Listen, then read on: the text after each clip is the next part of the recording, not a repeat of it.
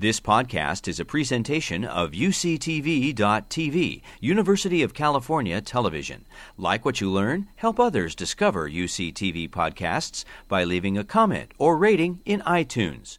Just to give you an overview of what we'll be discussing, we're going to start with some background. We'll talk about testing for COVID-19. We'll move into lower respiratory infections after that, and then talk about metagenomic sequencing as a new way to diagnose infectious disease. So in terms of COVID-19, I'd like to just step back to December of 2019 to think about how this pandemic emerged.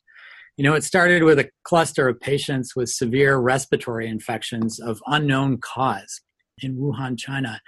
And what was appreciated is that these just weren't patients with, the common cold, but actually they had severe lower respiratory tract infections. And this is an X-ray of one of the affected patients in the initial cluster, and you can see how it compares with what should be seen on an X-ray. The lungs should be filled with air and black, and instead they were white and filled with fluid and inflammatory material. When scientists looked deeper at some of the respiratory fluid, what they appreciated on electron microscopy is that there were particles that looked like viral particles. And what they saw on the surface of the viral particles were spikes. And that clued them into the fact that this might be a coronavirus. But what allowed them, and coronaviruses have these spike proteins that decorate their surfaces. But what really clued them in to understanding what this was a technique called metagenomic sequencing. They took respiratory fluid, they extracted RNA, and they ran it on a sequencer. That's a picture of a sequencer here. And when they looked at the sequences, when they aligned them against databases of all known biological organisms, and they looked at viruses, they found that the majority of viral sequences were to a coronavirus. They then did a genetic analysis, and what they found is that this was actually a novel coronavirus, SARS coronavirus 2, as we now know it well. And they analyzed this by placing these patients with this novel coronavirus on what's called a phylogenetic tree, which demonstrates how closely things are related genetically. And what they saw is that it was quite different from the original SARS coronavirus. Up here at the top, it was different from the 4 common cold coronaviruses that circulate normally in the human populations, but that it was really most similar to bat coronaviruses. And this kind of highlights a number of the bat coronavirus genomes. The ones most similar were from this cute little guy, sort of a horseshoe bat. So that brings us to coronavirus diagnostic testing, which really has entered the news unlike few other scenarios in diagnostic testing before.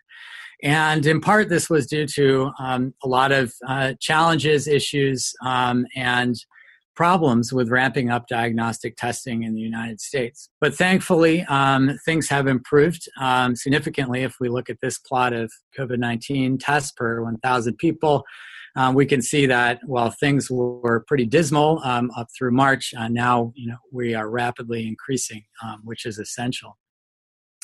So let's talk a little bit more about what's involved in COVID-19 diagnostic testing. But before we do that, I think it's important just to remind ourselves of the kind of central dogma of biology. This essentially describes a workflow that allows life to happen, whereby our genetic code and DNA, through a process called transcription, is converted to RNA. RNA transcripts are then read by ribosomes in a process called translation.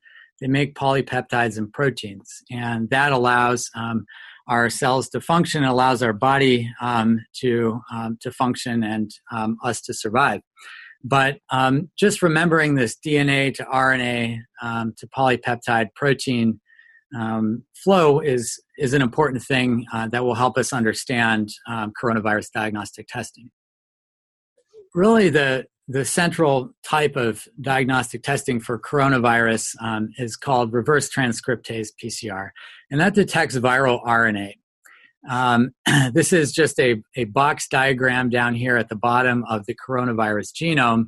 And what I'm highlighting here in red are the two regions, the N gene and the E gene, that are the most common targets of this reverse transcriptase PCR reaction.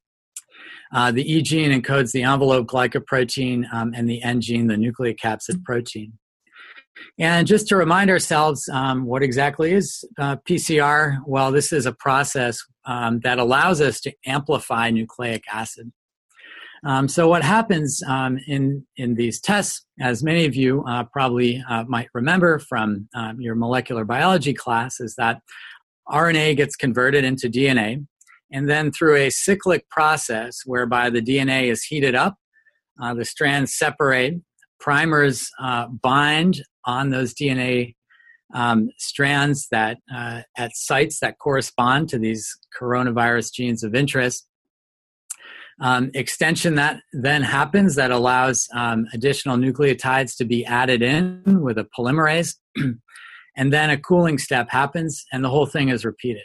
And so essentially, through a series of cyclic processes, we amplify the amount of genetic material in the sample to a point where we can detect it. And so if you have specific primers that bind only to certain parts of the coronavirus genome, you'll only get amplification and detection if there's coronavirus RNA in your sample. I want to make the point that the reverse transcriptase PCR for SARS coronavirus 2 does not cross-react with the other common coronaviruses, and it's very specific in that sense. So let's talk more about the type of testing and the test performance. So specificity is very high. This is a measure of the likelihood that a negative test really is negative. Very high. So if you get a positive result on a SARS coronavirus PCR test, that means SARS coronavirus is in there. You don't have something else. Sensitivity, on the other hand, is a different story, and it's actually quite variable. And it varies depending on the type of specimen. So you can take a specimen from the oral pharynx with a swab, that's in the throat. You can do it in the nasopharynx, as shown in this picture. This is a nice video, instructional video, in case you ever want to try this at home with the proper PPE from the New England Journal. And then if we look at how well these different sites perform in terms of yielding a positive test in someone who truly has coronavirus, we can see that the sensitivity is not so great for oral pharyngeal swabs. Nasal pharyngeal, it's still across the board some variability, but better than oral pharyngeal. And if we combine the two, which is what we do at UCSF, and which is what is done in many places, we add about 5 to 10% improvement on our ability to detect coronavirus in patients with COVID-19. I want to make the point that timing of collection is important and significantly affects the test sensitivity. So this is a meta-analysis of 7 studies that looked across time from the days of symptom onset at the sensitivity or percent positivity of a given RT-PCR test, either collected from the nasopharynx, the oropharynx, or in some studies it wasn't clear. And what I want to point out on this slide is that, by and large, the chance that you detect disease in someone who has it is much higher earlier during their disease course, but not too early. If it's really early, viral, there may not be enough virus to detect it. But that over time, even though people may still have low amounts of virus, test performance drops off. So understanding where someone is in their course of infection is really important in terms of thinking about the likelihood that a test is going to pick up their disease. We can see this reflected in some data from another study that was from a group in Hong Kong that really emphasizes the importance of timing. So on the y-axis, we have viral load. So that's how much virus is in the sample. And then on the x-axis, we have number of days. And you can see that people are positive for over 20 days in everyone in the study, but it declines over time. And really early during the disease course, people are most infectious. And that's a really important point for thinking about disease transmission. So early during disease course, when people are just starting to have symptoms, they're actually the most infectious in terms of having the greatest amount of viral load. And that can significantly affect transmissibility. The other point that I want to make on this slide is that there is variability based on sample type. So endotracheal aspirate is a kind of sample that comes from deep in the lungs in patients who are critically ill and on a ventilator. And we can see that in endotracheal aspirate, there's higher viral load than in a saliva sample. And so, again, there is some difference based on the location from which the sample is collected. So if you've been following along with the COVID-19 diagnostics literature, you may have noticed there's been a lot of press about saliva testing. Can we avoid sticking a potentially painful swab deep into someone's nose by simply getting them to spit in a cup? Well, this one study that's still not yet peer-reviewed actually demonstrated that there was a higher viral load in saliva than from nasopharyngeal swab samples. And this finding, amongst others, led the FDA to give emergency use authorization and approval to saliva-based testing. Now, it turns out soon after this study appeared as a preprint, another study came out that had the opposite finding, that actually there was less virus in saliva than nasopharyngeal swabs. So I'd say the question is still out there, but nonetheless, I think there's a lot of interest in this given that it's so minimally invasive. So up until recently, all testing for coronavirus had to be done by healthcare providers. And a study that really changed this, which is still a preprint, was a study that compared patient-collected mid-turbinate nasal swabs to healthcare worker-collected nasal swabs. And essentially what they found is that there was no significant difference between the two.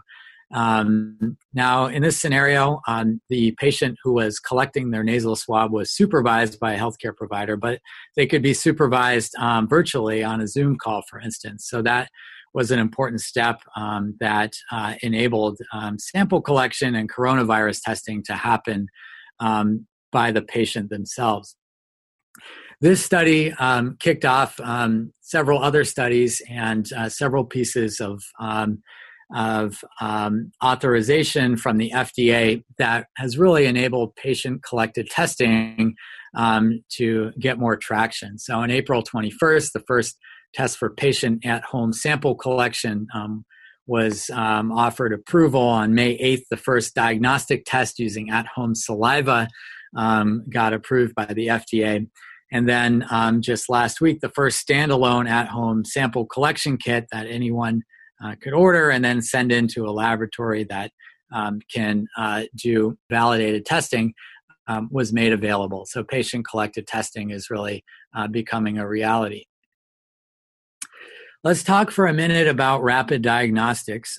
This is another area that's been in the press quite a bit, and really a topic that's very important as we think about what might be necessary to bring people back to work, to bring people back to school. We need to test them in large numbers, and we need to do it quickly. We can start with the gold standard, if you will, of rapid diagnostic tests, or SARS coronavirus diagnostics, reverse transcriptase PCR, which we just talked about. Two of the fastest instruments out there are the Cepheid Expert machine. There's a picture of it right here. And the DiaSorin also offers one.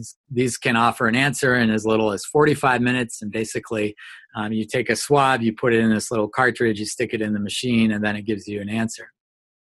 There is a different nucleic acid test, a nucleic acid amplification test that's isothermal, so it doesn't require temperature cycling, offered by Abbott, called the ID Now. This has been in the news quite a bit, and it's been surprisingly controversial. It's quite fast, gives you an answer in 15 minutes, but the sensitivity really has been as low as 50%. That means every other sample may be falsely negative, although it does have high specificity. And I'll talk more about this in a moment. And then just recently, an antigen-based assay has come out. This detects a viral protein. So instead of detecting the viral RNA, this looks for an actual part of the virus. It's also quite fast, gives a 15-minute sample to answer turnaround time, although sensitivity is only 80% here. So let's just a few other points about the Abbott ID Now test.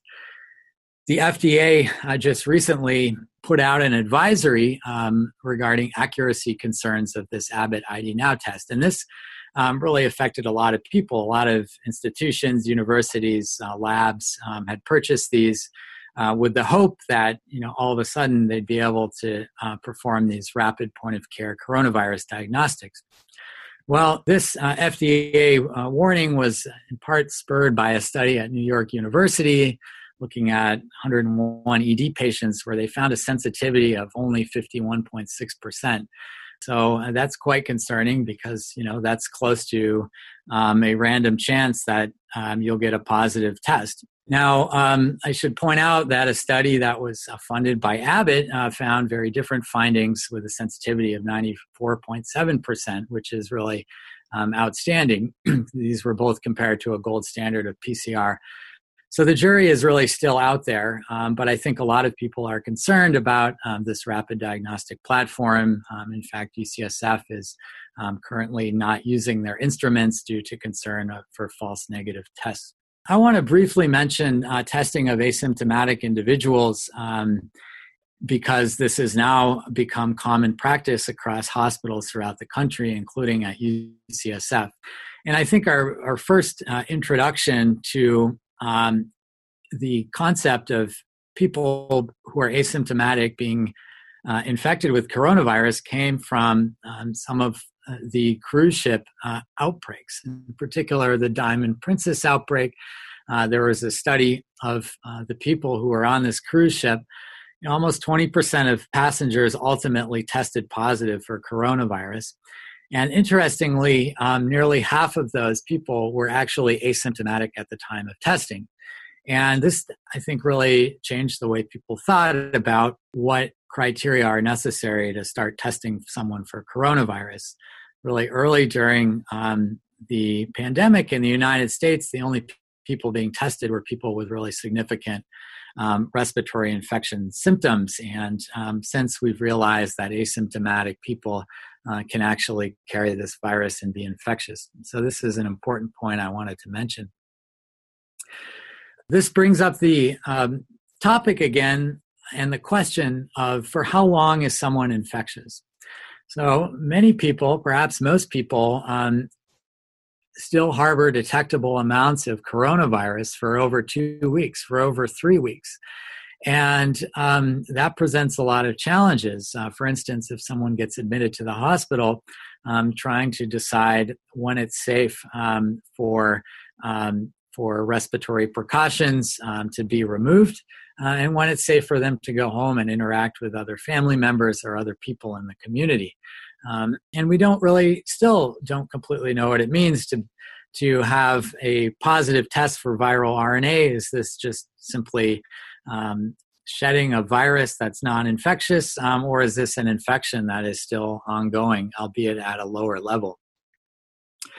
So some work that has helped answer this came initially from a small study in Germany that looked at very few patients, but essentially what they found is that patients remained positive by PCR testing for many days, as has now been seen in many studies, but live virus could only be cultured, so they could only obtain a positive culture up to day 8. And then after that time point, no live virus could be cultured. So even though we were detecting viral RNA, it didn't seem to represent a scenario where the virus coming from the patient was actually infectious. And more recently, there was a study in clinical infectious disease that came to a very similar conclusion. So the dotted line here is the crossing threshold, which basically indicates detection of the coronavirus by a PCR test. And then the bars here represent the probability of a culture being positive from a model that they built. And essentially what they found is that after day 7, there was a 0 probability of someone being culture positive in their study. And so how do we interpret these findings? Why could it be that after 7 or 8 days, there's no longer live virus that's detectable? Well, one clue came when people started to look at antibodies in these patients. And what they realized is that after 7 or 8 days, a sizable fraction of people seroconverted, meaning they became antibody positive. And I think one working idea is that after about a week, many people with normal immune systems make antibodies that neutralize the virus. And even though there may be replication taking place in their body, really the virus isn't activated to such a degree by the antibodies that people are not infectious. Now, nobody really knows how well this extends across human populations and whether or not it applies to immune-compromised people.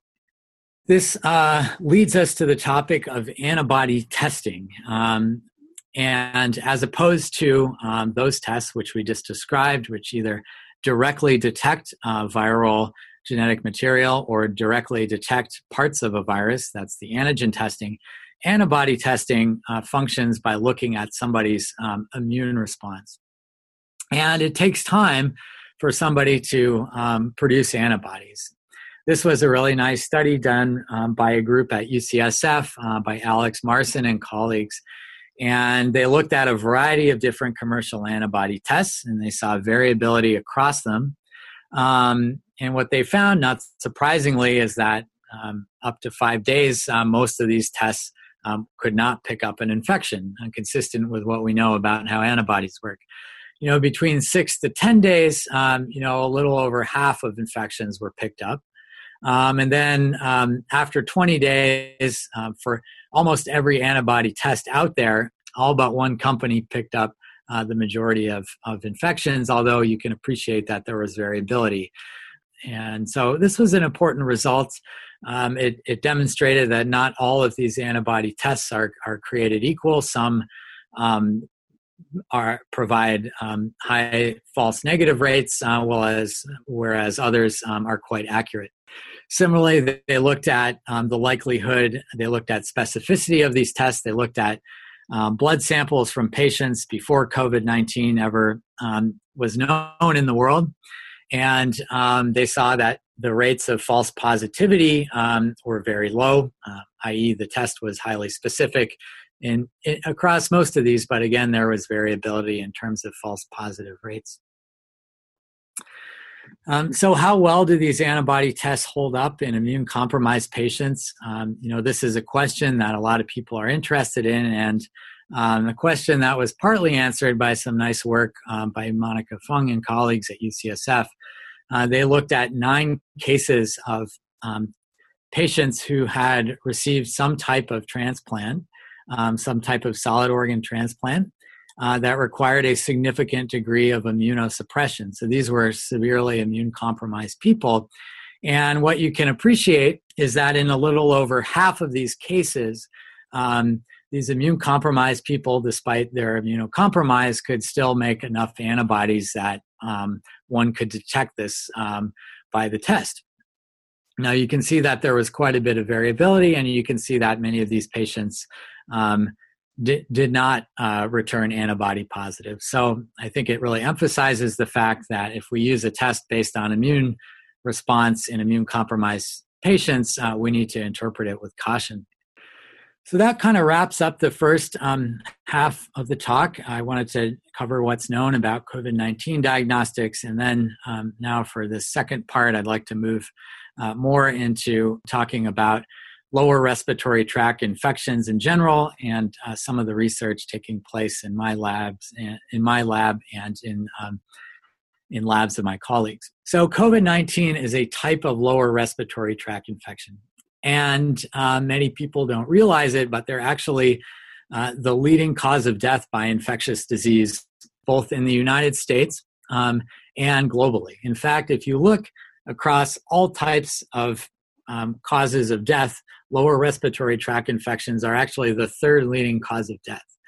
And this type of infection certainly has been on everyone's mind since COVID-19 entered the world. But even before COVID-19, lower respiratory tract infections really were responsible for such an unprecedented degree of suffering and mortality that they're just so significant. And surprisingly, despite the significant impact of lower respiratory infections, no pathogen can be identified in most cases. So pneumonia is perhaps the most common type of lower respiratory tract infection. And this was a large multi-center surveillance study done by the CDC a couple of years ago, looking at patients hospitalized for community-acquired pneumonia. I think they had over 2,000 patients. And despite best efforts with testing, no pathogen could be detected. So despite all of our diagnostic tests available in the hospital, we couldn't figure out what was causing the problem. Similarly, more recent work looked at the type of lower respiratory infection, the type of pneumonia that one gets in the hospital. And in 58% of cases, even though someone had all the signs and symptoms of a pneumonia, no answer could be obtained. And so really what this speaks to is a need for better diagnostic tests. I just spent 30 minutes talking about advances in coronavirus diagnostics, but coronaviruses are just one type of respiratory pathogen. There are hundreds, thousands of different types of respiratory pathogens that we need to be able to detect in order to diagnose and manage someone with pneumonia and lower respiratory infections. And not being able to detect the pathogen has a lot of consequences. Perhaps most significantly is antibiotic overtreatment. Because we recognize that we can't figure out in many cases what's causing the problem, especially at the time someone gets admitted to the hospital, our approach is to treat for the worst case scenario. We give everybody broad spectrum antibiotics. And it's estimated in 40 to 67% of cases, these are not needed. Why is this a problem? Well, antibiotic overuse selects for drug-resistant pathogens. And antibiotic resistance, prior to COVID-19 entering the scene, was considered by many one of the greatest infectious disease threats facing humanity. And I think many people still agree that is also still the case. Antibiotic overtreatment also disrupts the normal microbes that live in our body that are critical for metabolizing nutrients, that are critical for preventing infection with opportunistic pathogens like Clostridium difficile, which causes a terrible diarrhea in people in particular who receive treatment with broad-spectrum antibiotics. Up to 20% of people can have adverse drug reactions or severe allergic outcomes due to antibiotics. And antibiotic overtreatment has also been associated with increased morbidity and mortality. There's also the problem of antibiotic undertreatment. So if you don't know what's causing someone's respiratory infection, essentially you're making an educated guess. And if you guess wrong, the person's infection can progress and they can transmit it to another person. So all of that said, we truly have an unmet need for better respiratory diagnostics. In fact, really the workhorse of our diagnostic arsenal is microbial culture. And this has been around since the discovery of penicillin back in the 1920s, and still remains really the central type of diagnostic test that we do. All of that said, it's important to recognize that we need diagnostic tests that don't just detect coronaviruses, that don't just detect one type of bacteria, but really diagnostic tests that can capture all of the hundreds, thousands of different types of pathogens that can cause respiratory infection. And really, the more that we learn about respiratory infections, the more that we recognize they're a dynamic process in the lung, and they're not just about a single pathogen, a single virus causing problems, but in fact, they represent a dynamic interplay between the immune system and the host response, as well as the microbiome or the normal microbes that live in the lung. And to think of all of this seems impossibly complex, to think about how we could create a diagnostic test that could detect every possible pathogen, capture all of the microbes that normally live in the lung, and look at how our immune system is responding, until we realize that both the patient and the microbes causing the infection all share four common things. They all share four nucleotides and a genetic code. And this genetic code can be detected with a type of technology called metagenomic sequencing. So how does this work? Well, it's fairly simple. You collect a sample. So this is a sample collected from a person, let's say from the respiratory fluid. And in that sample, you'll get material from the host, that is the patient. You'll also get genetic material from the microbe. You take your sample and you extract RNA or DNA. You chop up those pieces of RNA or DNA into small fragments. You add special barcodes and some adapters.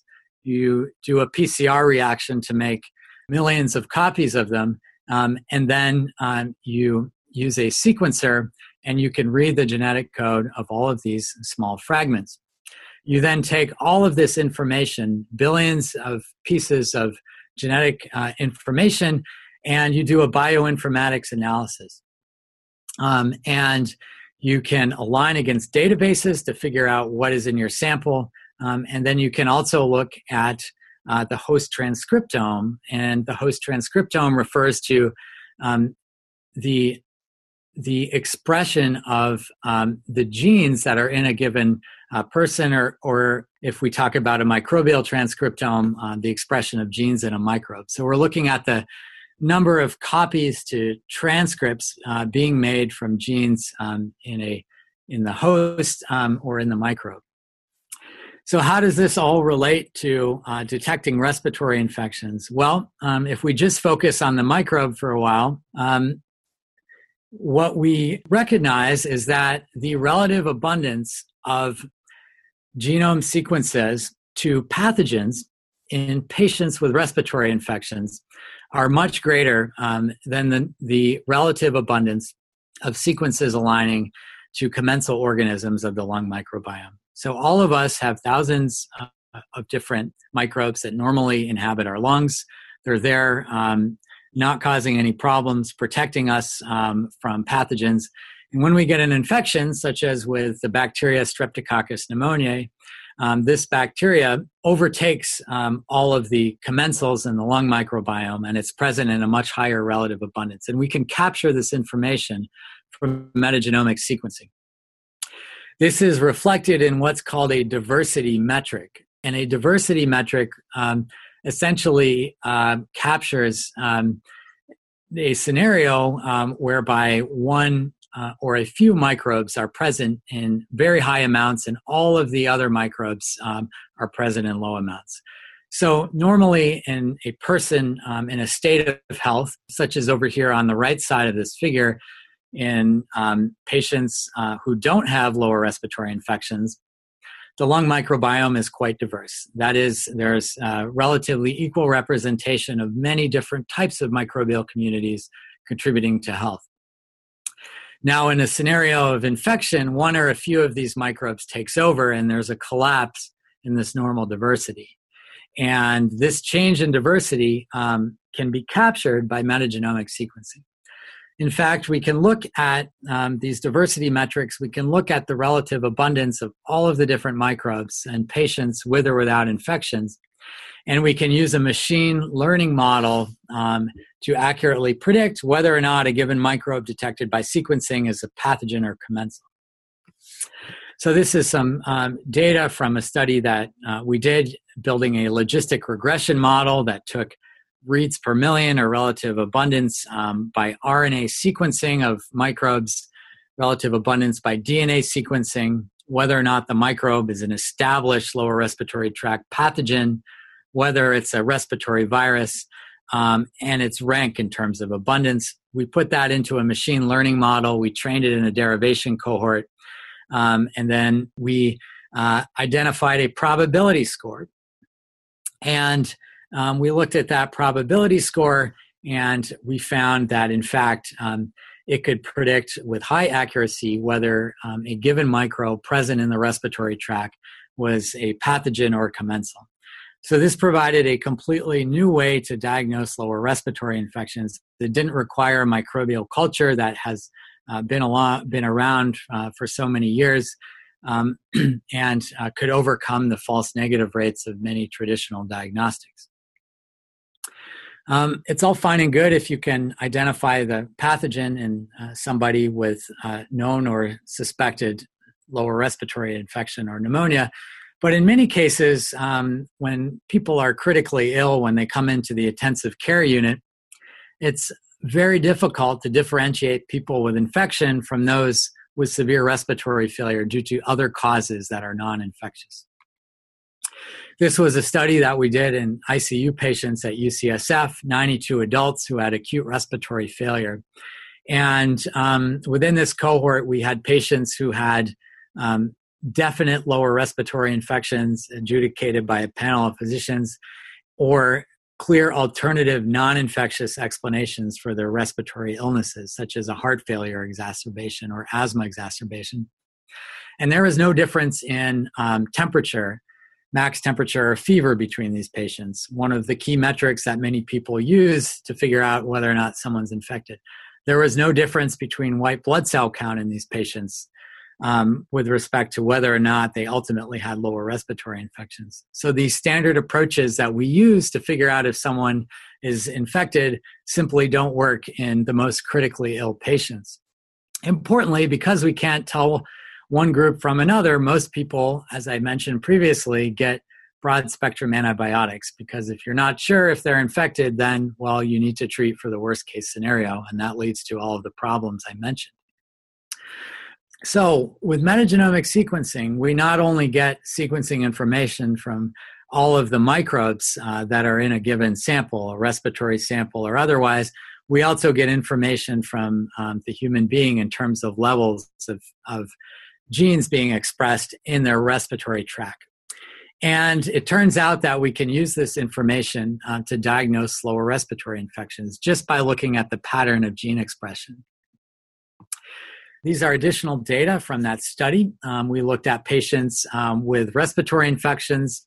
So this is a heat map showing the relative abundance of transcripts to different genes, the relative expression or levels of different genes in the patient's respiratory tract. Patients are in columns, and the different genes are in rows. And when we compared patients with respiratory infections in yellow to those with non-infectious respiratory failure, you can see that by and large, except for one person, they separated out by unsupervised clustering, and there were 879 genes that were differentially expressed between infected and uninfected people. These genes were related to pathways important for innate immune and adaptive immune response. And essentially what this told us is that there are these signals, these biomarkers that exist in the respiratory fluids of patients that can tell us whether or not someone's infected, even if a clinician using all of the existing laboratory metrics that are out there is unable to do so.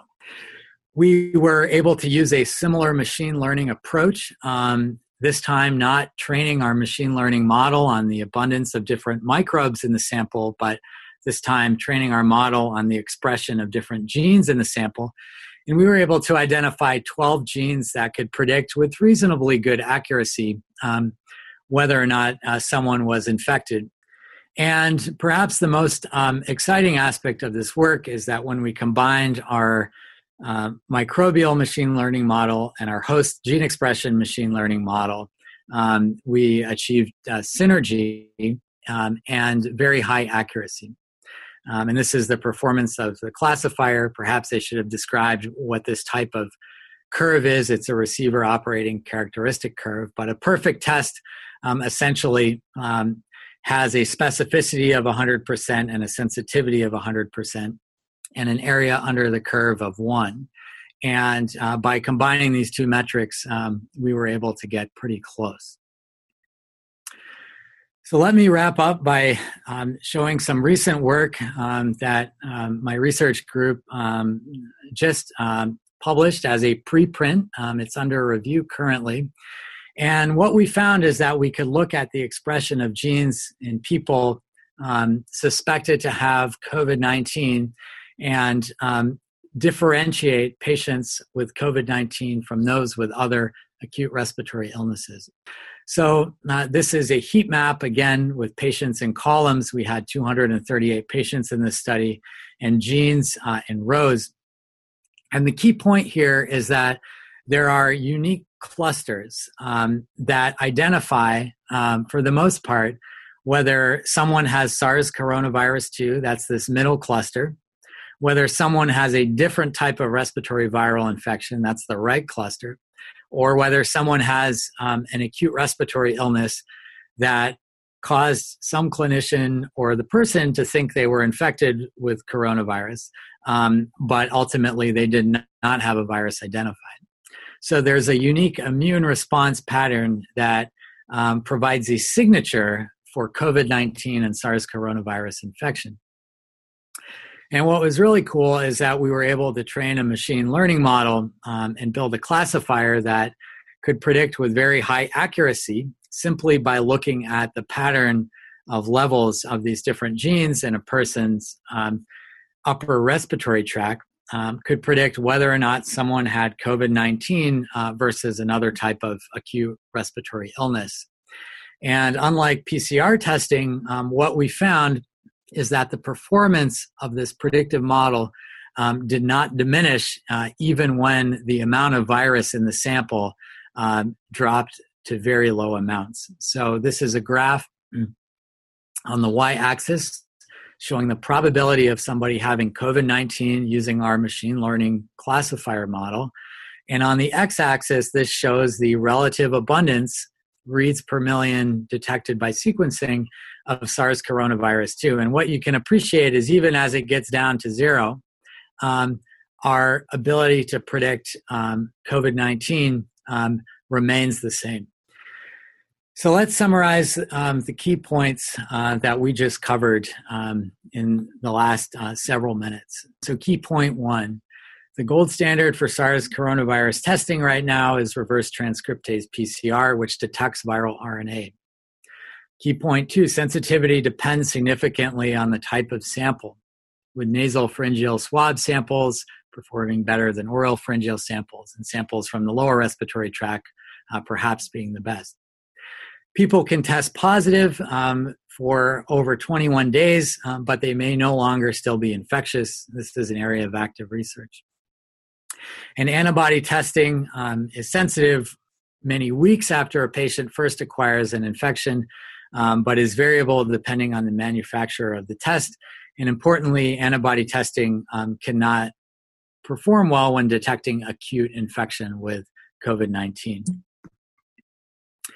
Key point number 5, lower respiratory tract infections are the leading cause of death due to infection in the US and the world.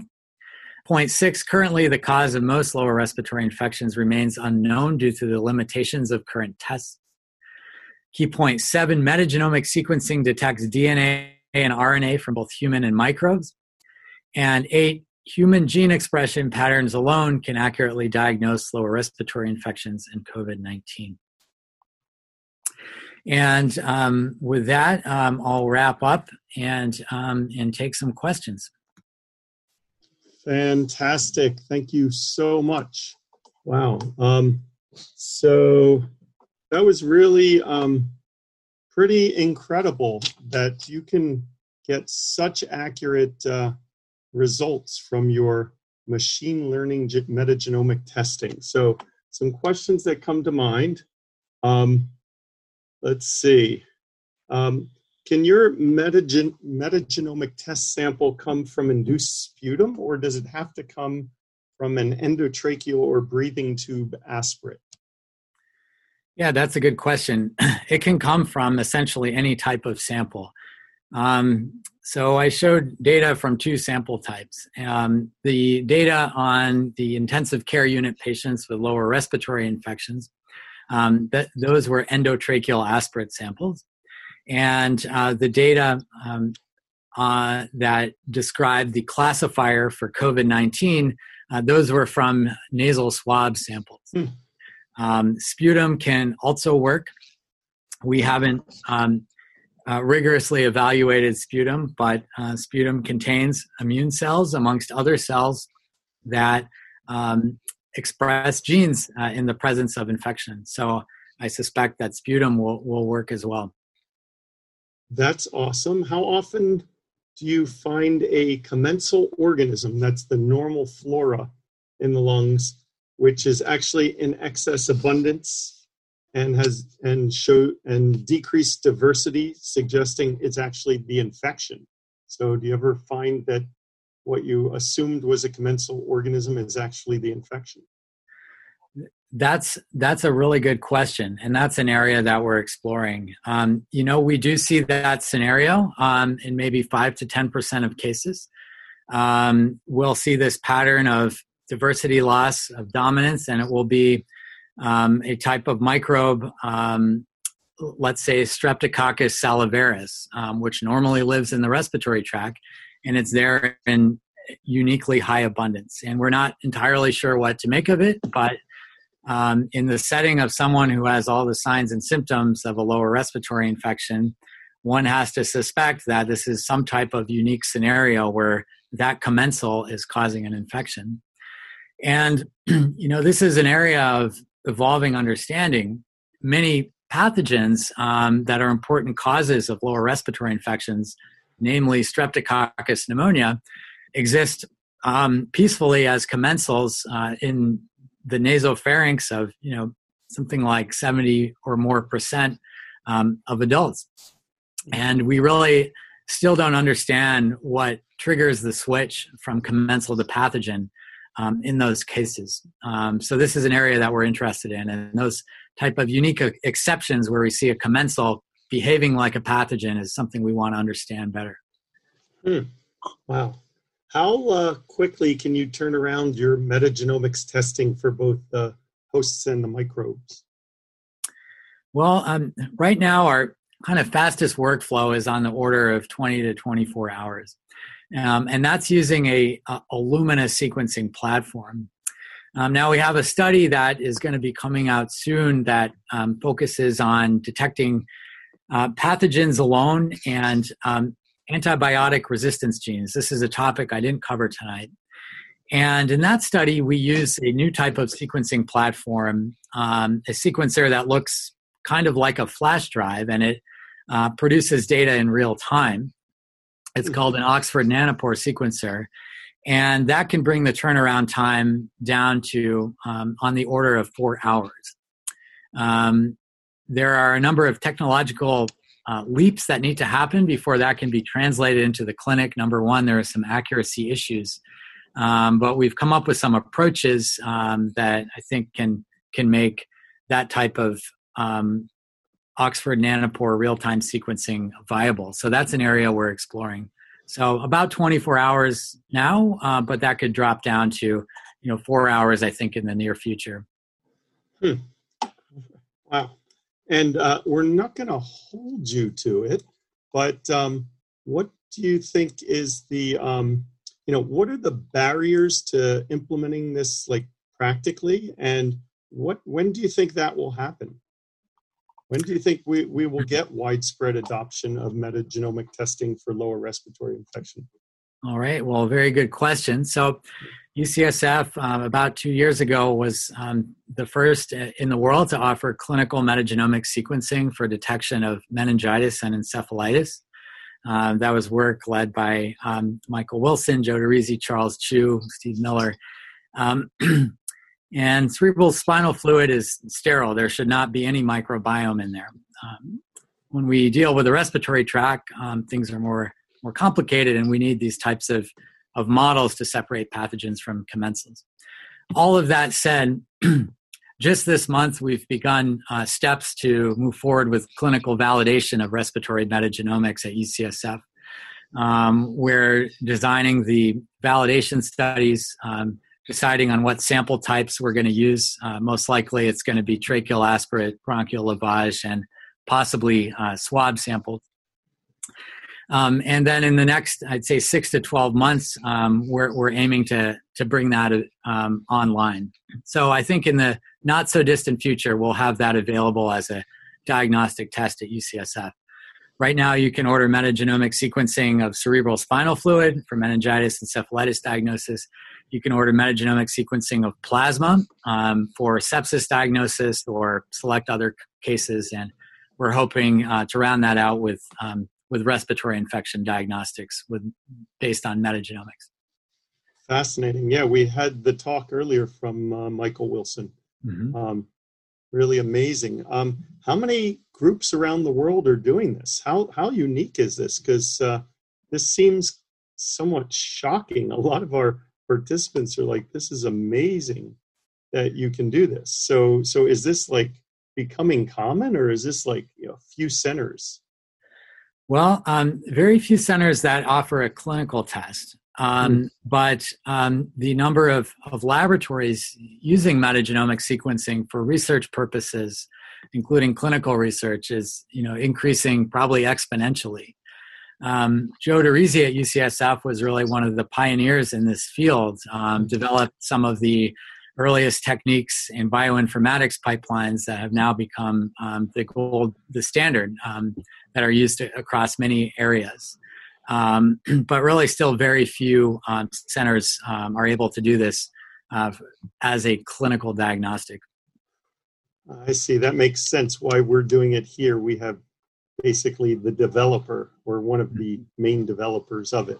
So it gave us a jump here, which is great. That's why I love being at UCSF. Let's see. Jean asked, does this testing work in children? It does work in children. I didn't show data from our pediatric study, but we have a wonderful collaboration with a group in Colorado and many other sites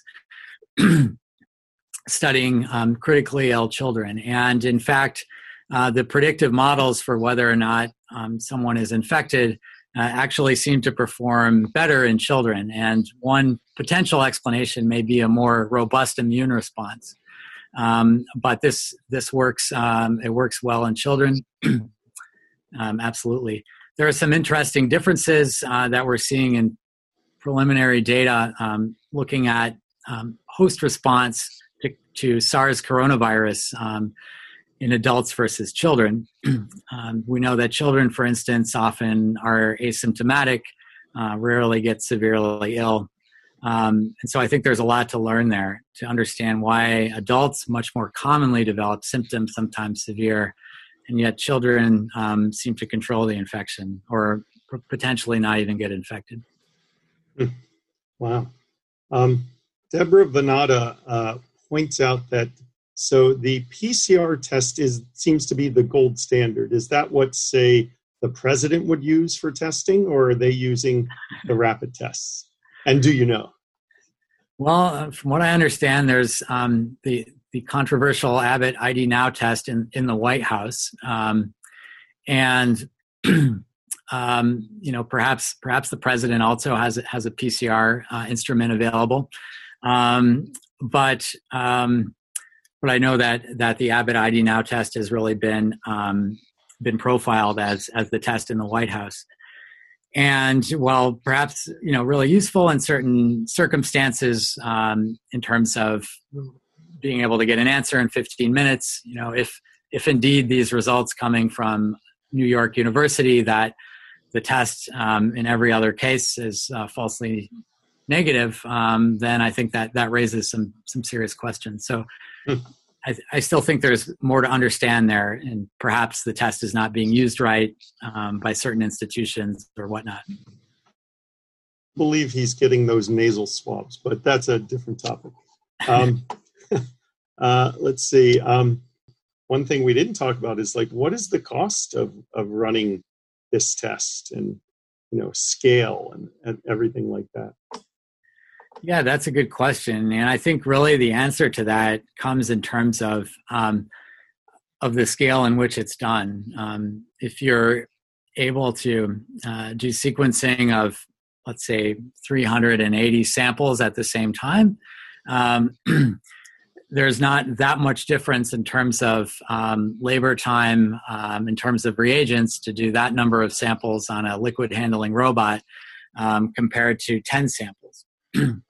So, if we're talking about a large batch of samples, 384, you can bring the cost down reagent-wise on the order of $25. But if you're doing a much smaller scale or rapid turnaround of a single sample, it can be on the order of $1,000.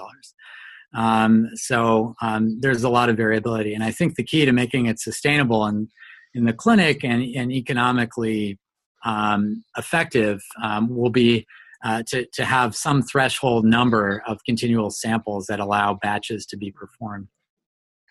Wow, that's fascinating. And we all know that cost doesn't translate to charge. If it costs $1,000, the charge is probably $100,000. If it costs $25, the charge is probably $100,000. So anyway, just a comment on our health system. We have to keep in mind the average going rate of a night in the ICU might be on the order of $10,000 to $20,000, and if you can save someone several days in the ICU because you can figure out what's causing the problem earlier instead of treating them empirically, then that's better for the patient and it saves money. Bam, love that. Well, thank you very much. We really appreciate your taking the time to explain this to us.